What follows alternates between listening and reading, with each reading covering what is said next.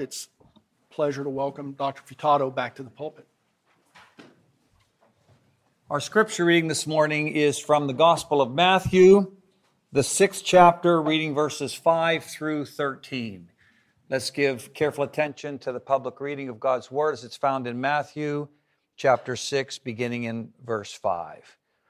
And when you pray, do not be like the hypocrites, for they love to pray standing in the synagogues and on the street corners to be seen by others.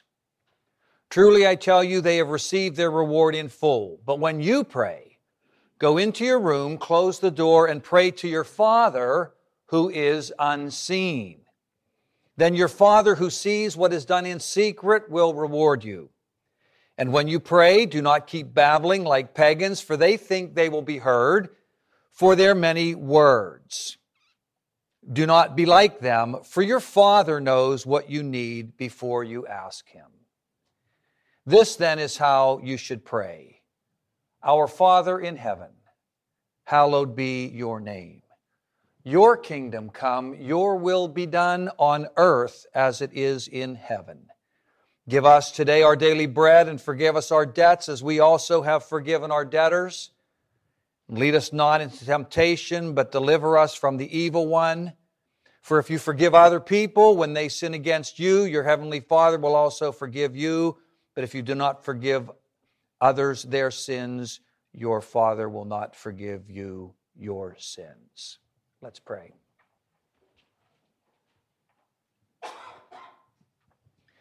Blessed are you, O Lord, our God, King of the universe, who has sanctified us by your word, which is truth, and who has called us to engage in the study of that word. We pray, Holy Spirit, that you would sweeten your word in our hearts and in our minds together today, so that we might grow in our knowledge of you and ourselves and the world that you have made, that we might more enjoy the calling you have given to us, and that we might honor you more along the path of life.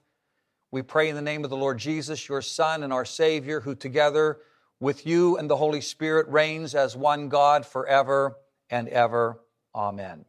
Be seated, please.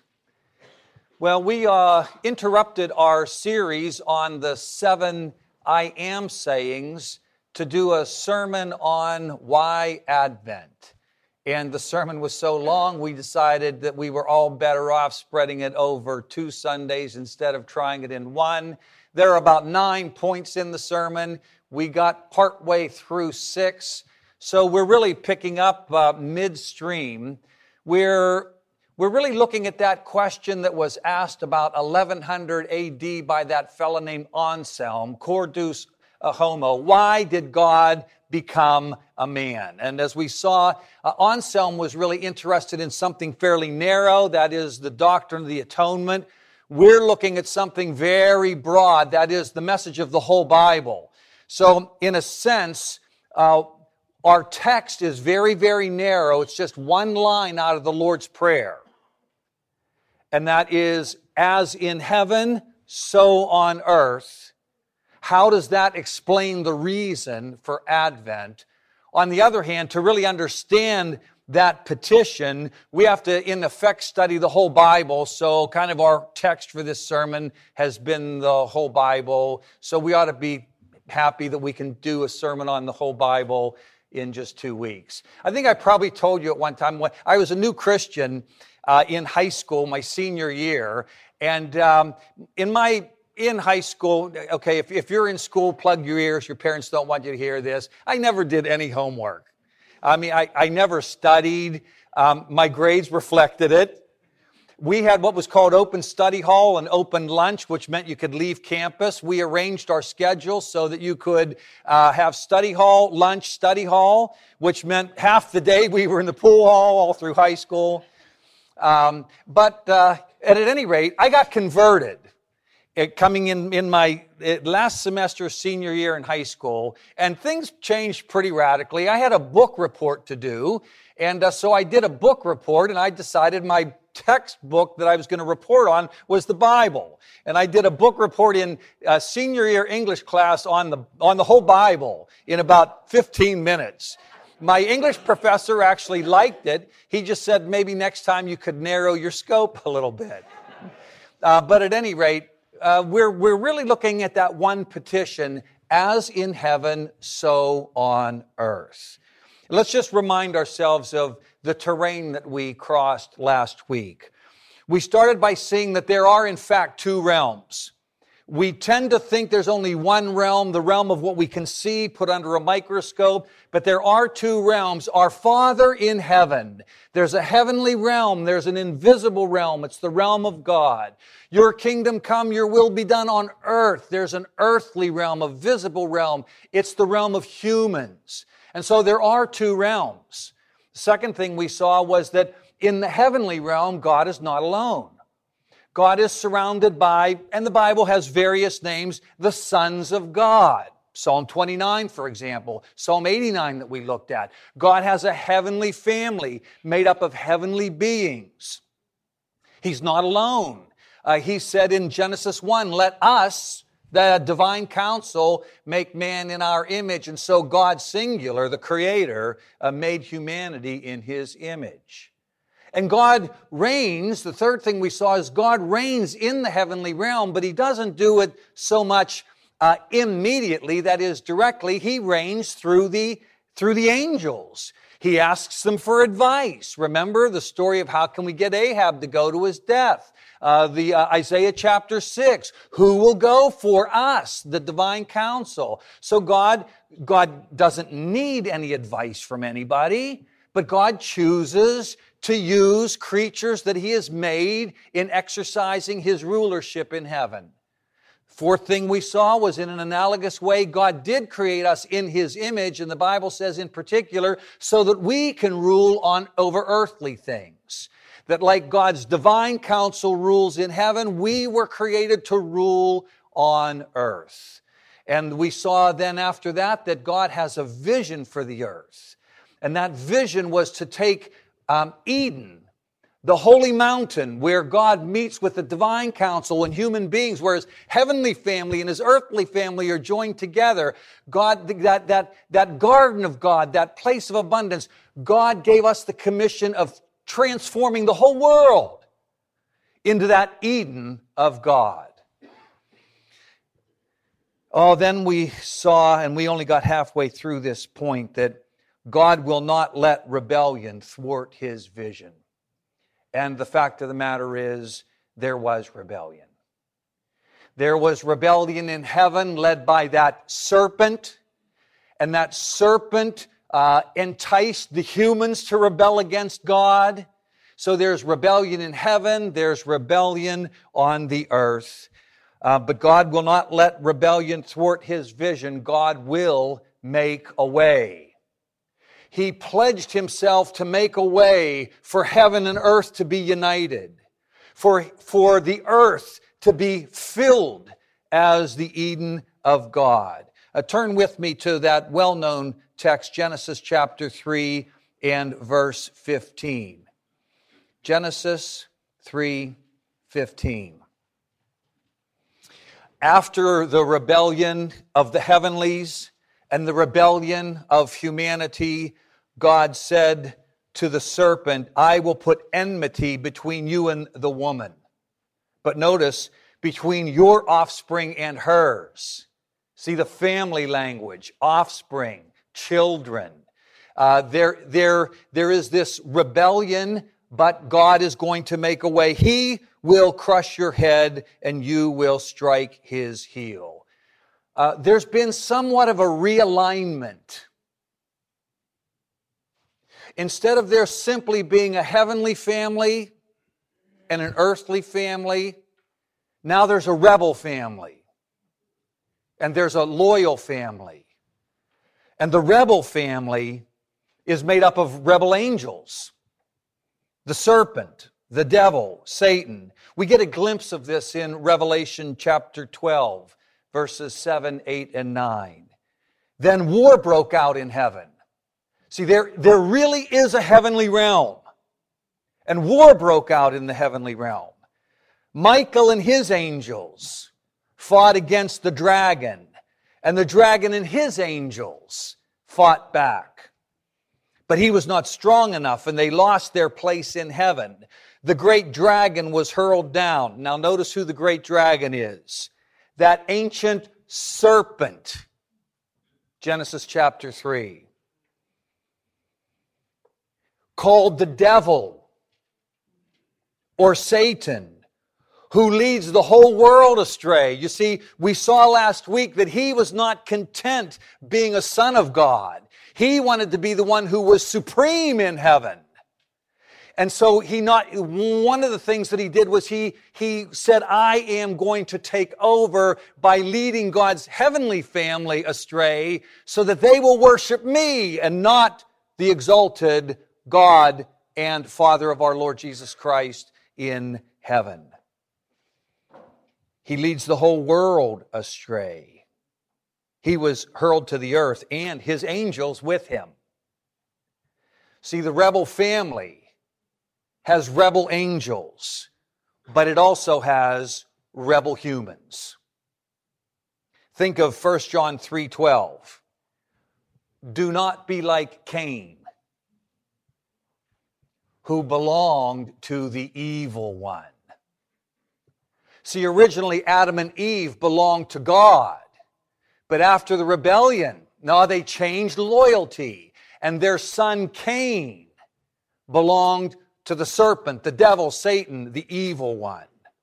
Or John 8:44, Jesus said to some of the people in his own day and age, he said, you belong to your father, the devil. Notice the family language. You belong to your father, the devil, when you want to carry out your father's desires. He was a murderer from the beginning. And how did your father, the devil, bring about that murder? Through one of his children named Cain, when Cain killed Abel. So there really is a real rebel family afoot. And that rebel family is made up of rebel angels. And it's made up of rebel children, sons of the devil. But thanks be to God, there's also a loyal family. There are loyal human beings. Notice I did not say perfect human beings, but there are loyal human beings like Seth. Oh, like Seth. Hey, that's pretty good. I didn't plan that, but it's still true, although I'm not talking about this Seth. And Enosh. You didn't name your first son Enosh, did you? No. It's like the name Hephzibah. His delight is in her. A beautiful name that nobody should use. Hephzibah. Genesis 4:25-26. Adam made love to his wife again, and she gave birth to a son and named him Seth, saying, God has granted me another child in place of Abel, since Cain killed him. At that time, people began to call upon the name of the Lord. There are loyal humans. And in God's family, there are loyal angels. Hebrews 1:14, are not all angels ministering spirits sent to serve those who will inherit salvation? Now it says, are not all angels, and what it means is, are not all loyal angels, because we know that there are rebel angels. These are not sent to help. These are sent to hinder. But the loyal angels are ministering spirits sent to serve you as you are receiving the eternal inheritance of salvation. Or Revelation 19:9-10. Then the angel said to me, John, write this, blessed are those who are invited to the wedding supper of the Lamb. And he added, these are the true words of God. Then John says, at this I fell at his feet to worship him, but he said, don't do that. I am your fellow servant with you and with your brothers and sisters. Notice the family language again. Not only are you brothers and sisters in the Lord, but you have a multitude of brothers and sisters that are invisible to you, the angelic loyal army. There is a rebel family of rebel angels and rebel humans, and there's a loyal family. There is a loyal family of loyal humans and loyal angels. Now, this I'm just going to tell you, and I don't really have time to develop it, but it kind of fits in right here, because what's God going to do since there's all this warfare in heaven and on earth? You see, his first earthly family, Adam and Eve, remember Adam was called son of God, his first earthly family failed. They failed to bring about God's vision of Eden throughout the whole earth. So what's God going to do? God has to choose. He has to choose out of all the nations, he has to choose one nation as his new earthly family. And this is combined with that story of Babel. Remember the story of Babel, where everybody wanted to be one and unified, and they didn't want to spread throughout the whole earth and make the earth God's Eden. They wanted to make a name for themselves instead of for God. And so what did God do? God divided, key word, yes, God divided the languages. And in dividing the languages, he divided the nations. And what he did at that time was he disinherited. Maybe that's happened to one of you. You've certainly heard of it, right? Taken out of the will. That's what God did.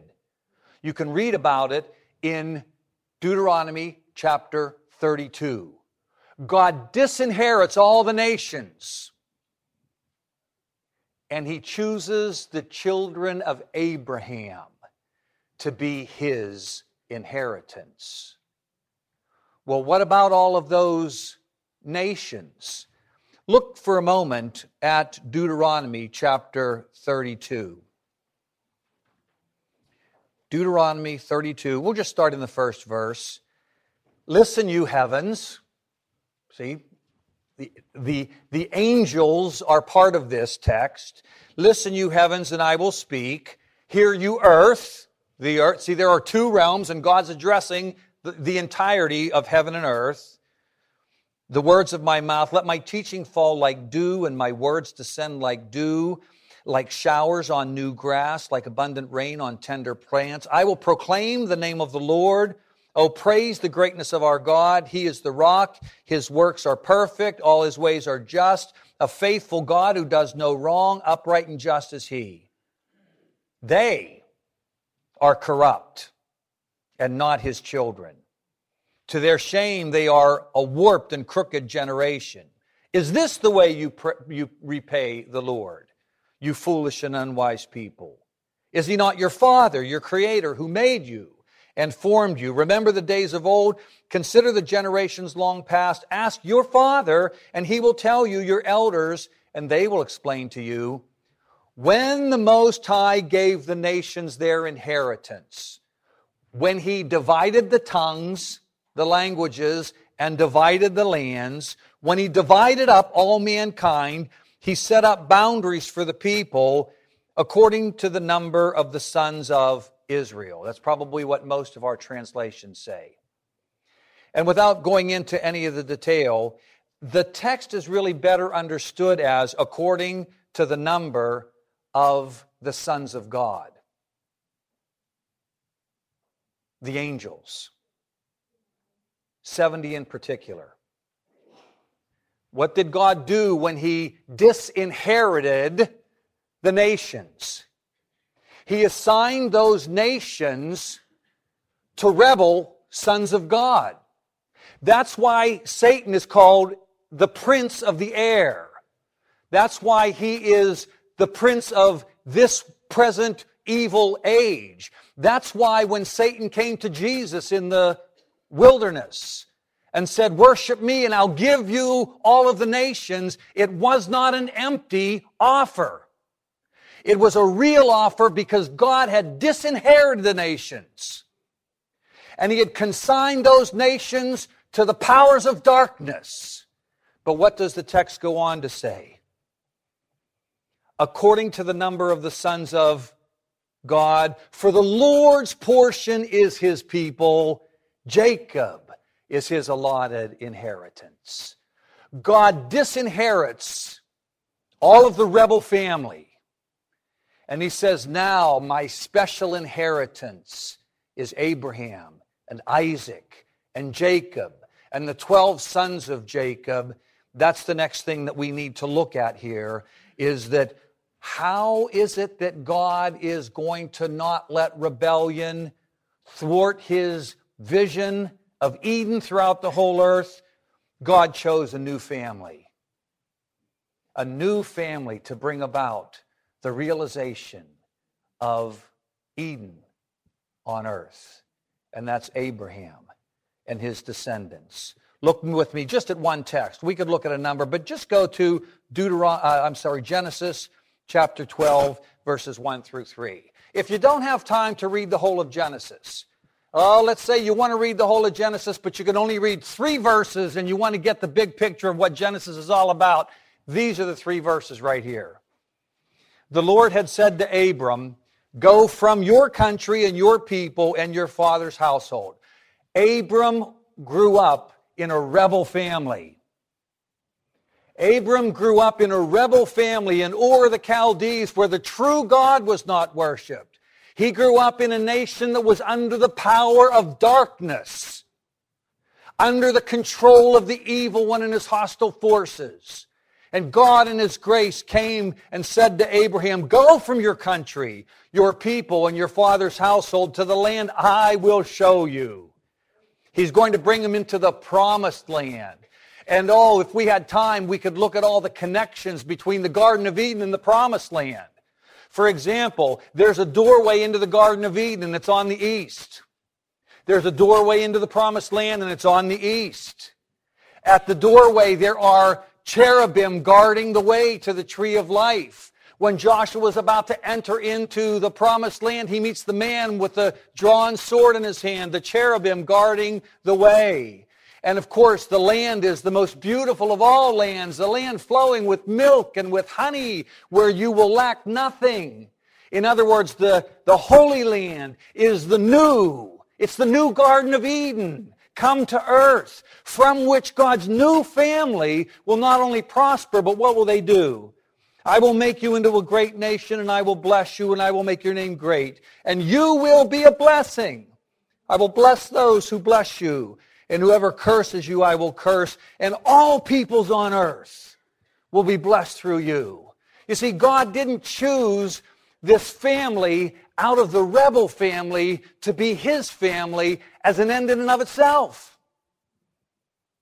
God made this choice of Abram and his family to inherit the promised land so that would be a staging point through which God's original vision of all family in heaven and on earth being his true family, Eden spreading through the whole earth through this new family, the family of Abraham. He really is the new Adam. So what happens? Well, you know the rest of the story of Abram's family, don't you? Let's get a summary, okay? We don't have time to read the whole book. Let's get a summary. Let's jump to the end by going to 2 Kings chapter 17, 1 to 8. Oh, really 1 to 18. A few more verses. Well, if you don't have time to read all of Kings, and you want to just get it in like 18 verses, plus 1, here's the whole of what Kings is about. In the 12th year of Ahaz, king of Judah, Hoshea, son of Elah, became king of Israel in Samaria.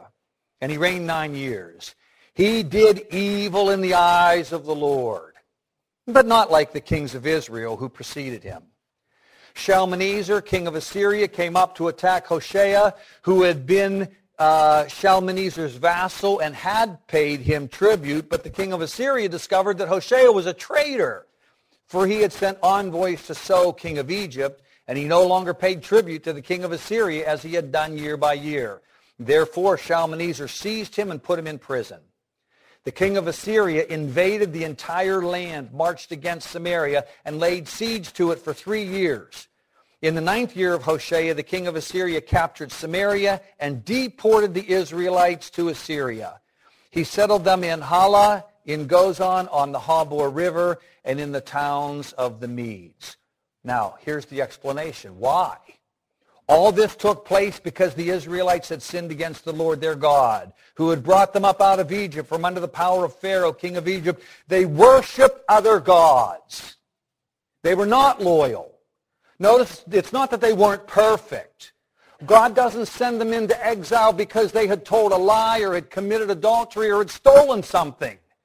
They got sent into exile because they became utterly disloyal. They were not worshiping the true God. They were worshiping other gods and followed the practices of the nations the Lord had driven out, as well as the practices that the kings of Israel had introduced. See, they became part of the rebel family. The Israelites secretly did things against the Lord their God that were not right. From the watchtower to fortified city, they built themselves high places in all their towns. They set up sacred stones and Asherah poles on every high hill and under every spreading tree. At every high place they burned incense, as the nations whom the Lord had driven out before them had done. They're part of the rebel family. They changed sides. They did wicked things that aroused the Lord's anger. They worshiped idols, though the Lord had said, "You shall not do this." The Lord warned Israel and Judah through all his prophets and seers, "Turn from your evil ways. Observe my commands and decrees in accordance with the entire law that I commanded your ancestors to obey and that I delivered to you through my servants the prophets." But they would not listen and were as stiff-necked as their ancestors, who did not trust in the Lord their God. They rejected his decrees and the covenant he had made with their ancestors and the statutes he had warned them to keep. They followed worthless idols and themselves became worthless. They imitated the nations around them, although the Lord had ordered them, "Do not do as they do." They forsook all the commands of the Lord their God and made for themselves two idols cast in the shape of calves and an Asherah pole. They bowed down to all the starry hosts, the angels represented by the stars in heaven, and they worshiped Baal. They sacrificed their sons and daughters in the fire. They practiced divination and sought omens and sold themselves to do evil in the eyes of the Lord, arousing his anger. So the Lord was very angry with Israel and removed them from his presence. Now, we're only talking about the northern tribes at this point, but notice the repetition of the pattern. Adam and Eve, God's son, God's family, in God's garden, in the holy place, on trial, testing, the call for them to bring this Eden to the whole world, and they changed sides. And so what did God do? God kicked them out of his Eden. He says, "Okay, I'm going to try again. I've got a new son, Abram, and his seed, his descendants, and I put them in the new Garden of Eden, so that they could start there and bring Eden to the whole world." And what did they do? They changed sides. History's repeating itself. They're as disloyal as Adam and Eve were. And so what did God have to do to them? He had to kick them out of the Garden of Eden, just like he had done. And then we see in verse 19, even Judah.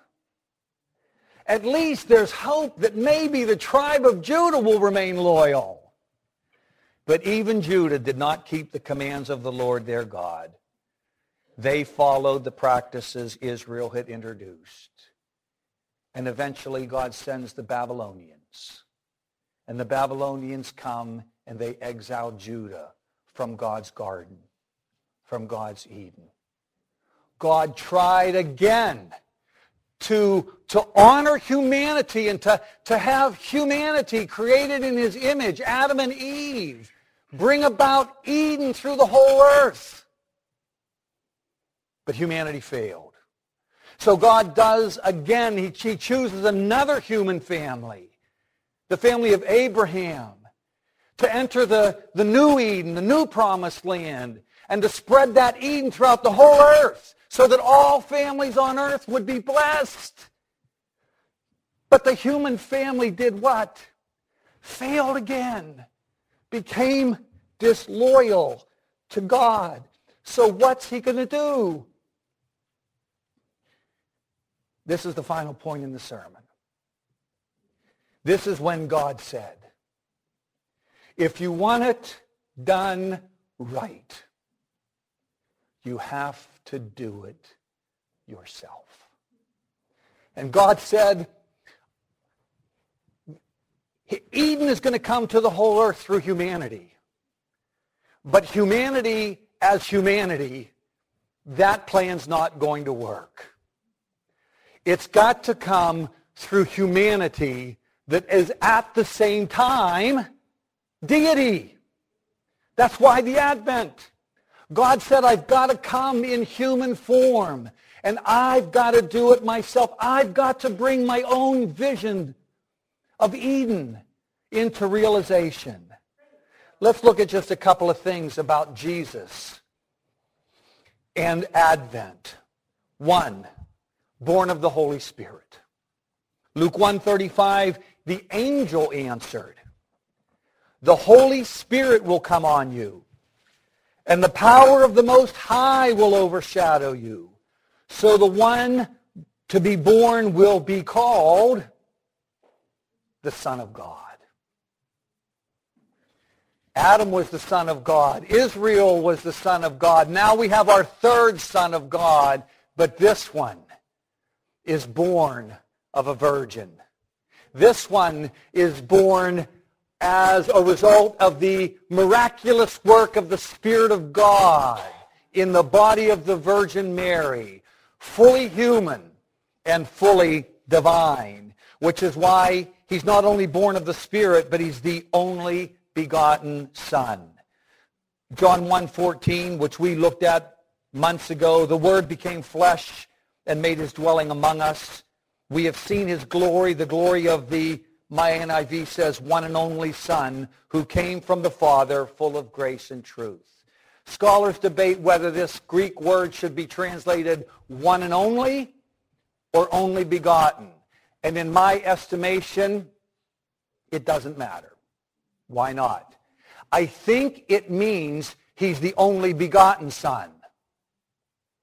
And if he is the only begotten Son, by definition, he's the one and only Son. He's the unique one. Why? See, that God has other sons. The angels are called the sons of God, but they're created. You and I are human sons, like Adam and like Israel. We're sons and daughters of God as his created children. But Jesus is the only begotten one, not created. Begotten, not created is the historic confession of the Christian church. And since he is begotten, not created, he's unique.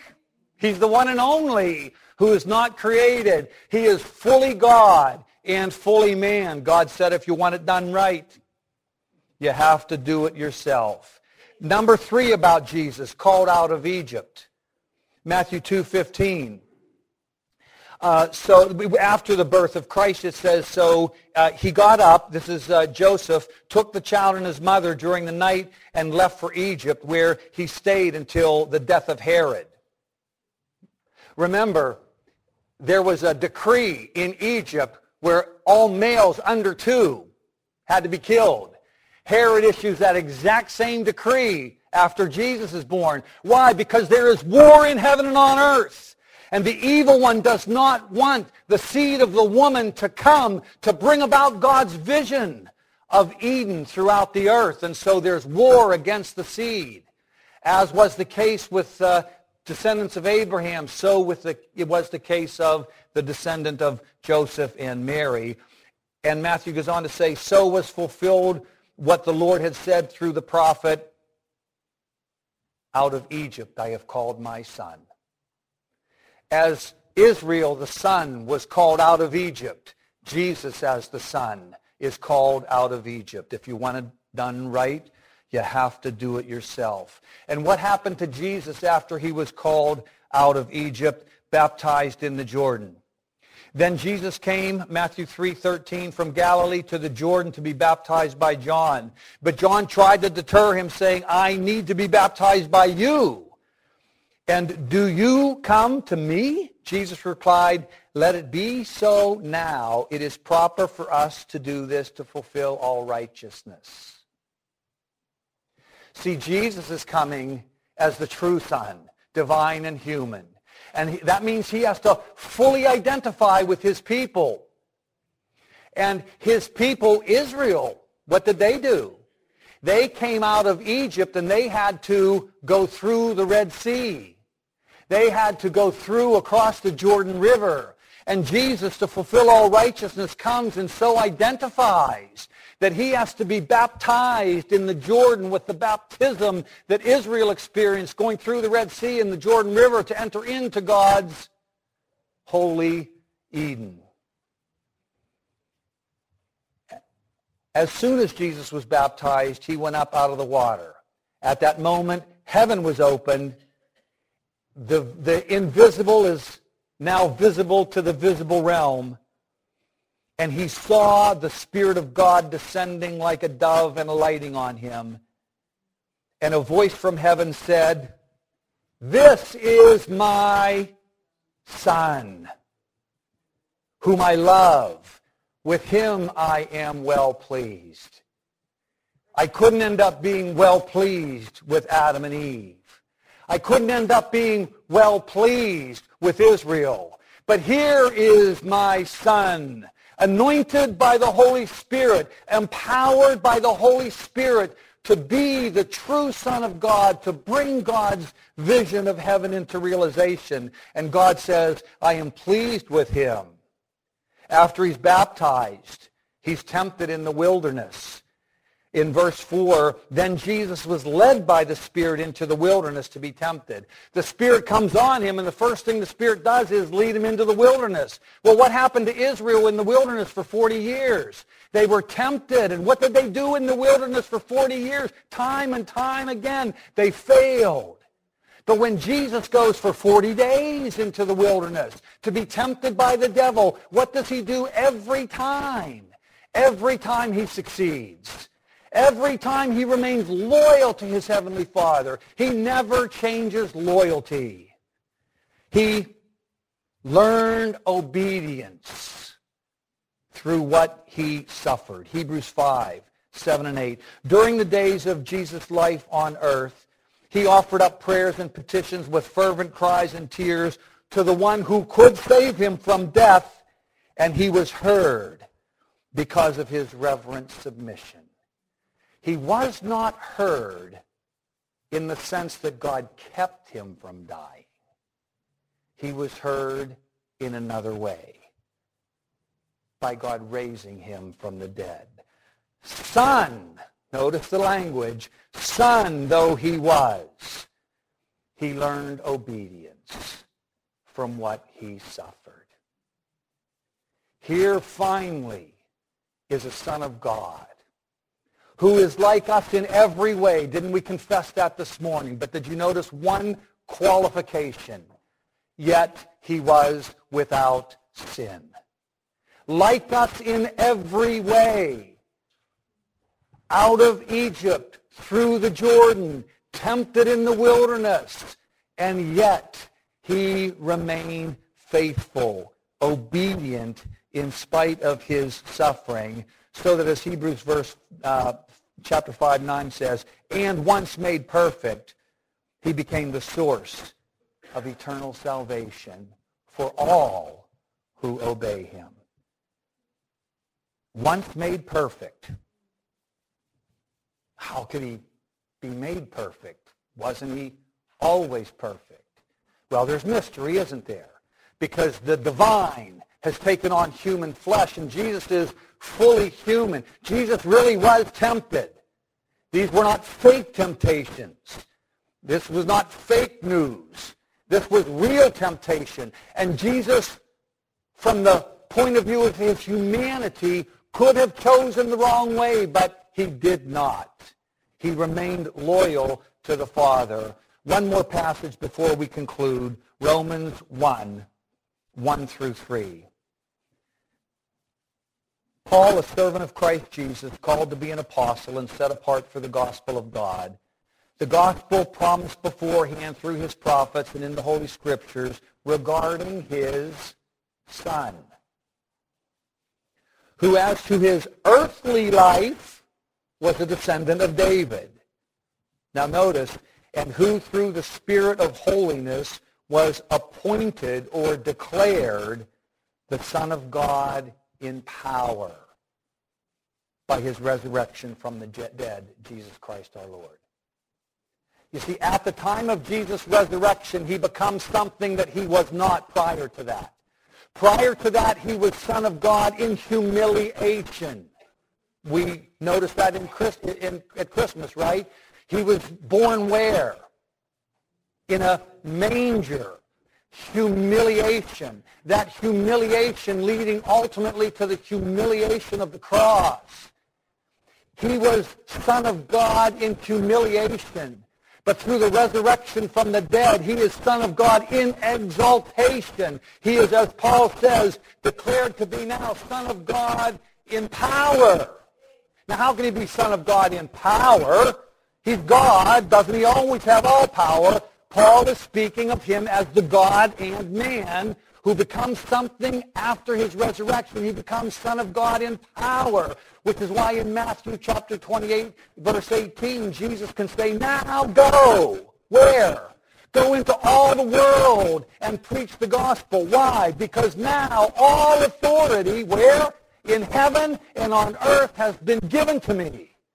After the resurrection, he is Son of God in power. Now the prince of darkness has been cast out. The prince of darkness has been bound, not so that he offers no resistance, but that he cannot stop the gospel of Christ from penetrating the entire world, so that what was spoken to Abraham will become true one day. Through you, all families of the earth will be blessed. And of course, Abram, son of God, failed. But Jesus did not. Through Jesus, loyal Son of God, fully human, fully divine, God's vision will come about through the resurrection of the dead. I'll conclude with just reading a couple of passages. Ephesians 2, starting in verse 1. As for you, you were dead in your transgressions and sins, in which you used to live when you followed the ways of this world, and the ruler of the kingdom of the air, the Spirit who is now at work in those who are disobedient. All of us also lived among them at one time, gratifying the cravings of our flesh and following the desires of its thoughts. Like the rest, we were by nature deserving of wrath. We were part of that rebel family. That's the truth. We were all part of that rebel family. Not one of us escapes that sentence. But because of his great love for us, God, who is rich in mercy, made us alive with Christ, even when we were dead in our transgressions. It is by grace you have been saved. And God raised us up with Christ and seated us with him in the heavenly realms in Christ Jesus, in order that in the coming ages he might show the incomparable riches of his grace expressed in his kindness to us in Christ Jesus. For it is by grace you have been saved through faith. And this is not from yourselves, it's the gift of God, not by works, so that no one can boast. Colossians 1:20, he, Jesus, is the image of the invisible God, the firstborn of all creation. For by him all things were created in heaven and on earth, visible and invisible, whether thrones or dominions or rulers or authorities, all things were created through him and for him. And he is before all things, and in him all things hold together. He is the head of the body of the church. He is the beginning, the firstborn from the dead, that in everything he might be preeminent. For in him all the fullness of God was pleased to dwell, and through him to reconcile to himself all things, whether on earth or in heaven, by making peace by the blood of the cross. One more, Philippians 2. In your relationships with one another, have the same mindset of Christ Jesus, who being in very nature God did not consider equality with God something to be used for his own advantage. Rather, he made himself nothing by taking the very nature of a servant, being made in human likeness, and being found in appearance as a man, he humbled himself by becoming obedient to death, even death on a cross. Therefore, God exalted him to the highest place and gave him the name that is above every name, that at the name of Jesus every knee should bow in heaven and on earth and under the earth, and every tongue acknowledge that Jesus Christ is Lord, to the glory of God the Father. Why Advent? Why did God become man? So that God's vision of Eden might one day be realized. God's heavenly family, God's earthly family, living in God's Eden to the glory of God. Why Advent? Why did God become a man? So that the Lord's Prayer might one day be answered. As in heaven, so on earth. Let's respond by praying together, using the words that our Lord taught us to pray, saying, Our Father, who art in heaven, hallowed be thy name. Thy kingdom come, thy will be done, on earth as it is in heaven. Give us this day our daily bread, and forgive us our debts as we forgive our debtors. And lead us not into temptation, but deliver us from evil. For thine is the kingdom, and the power, and the glory forever. Amen.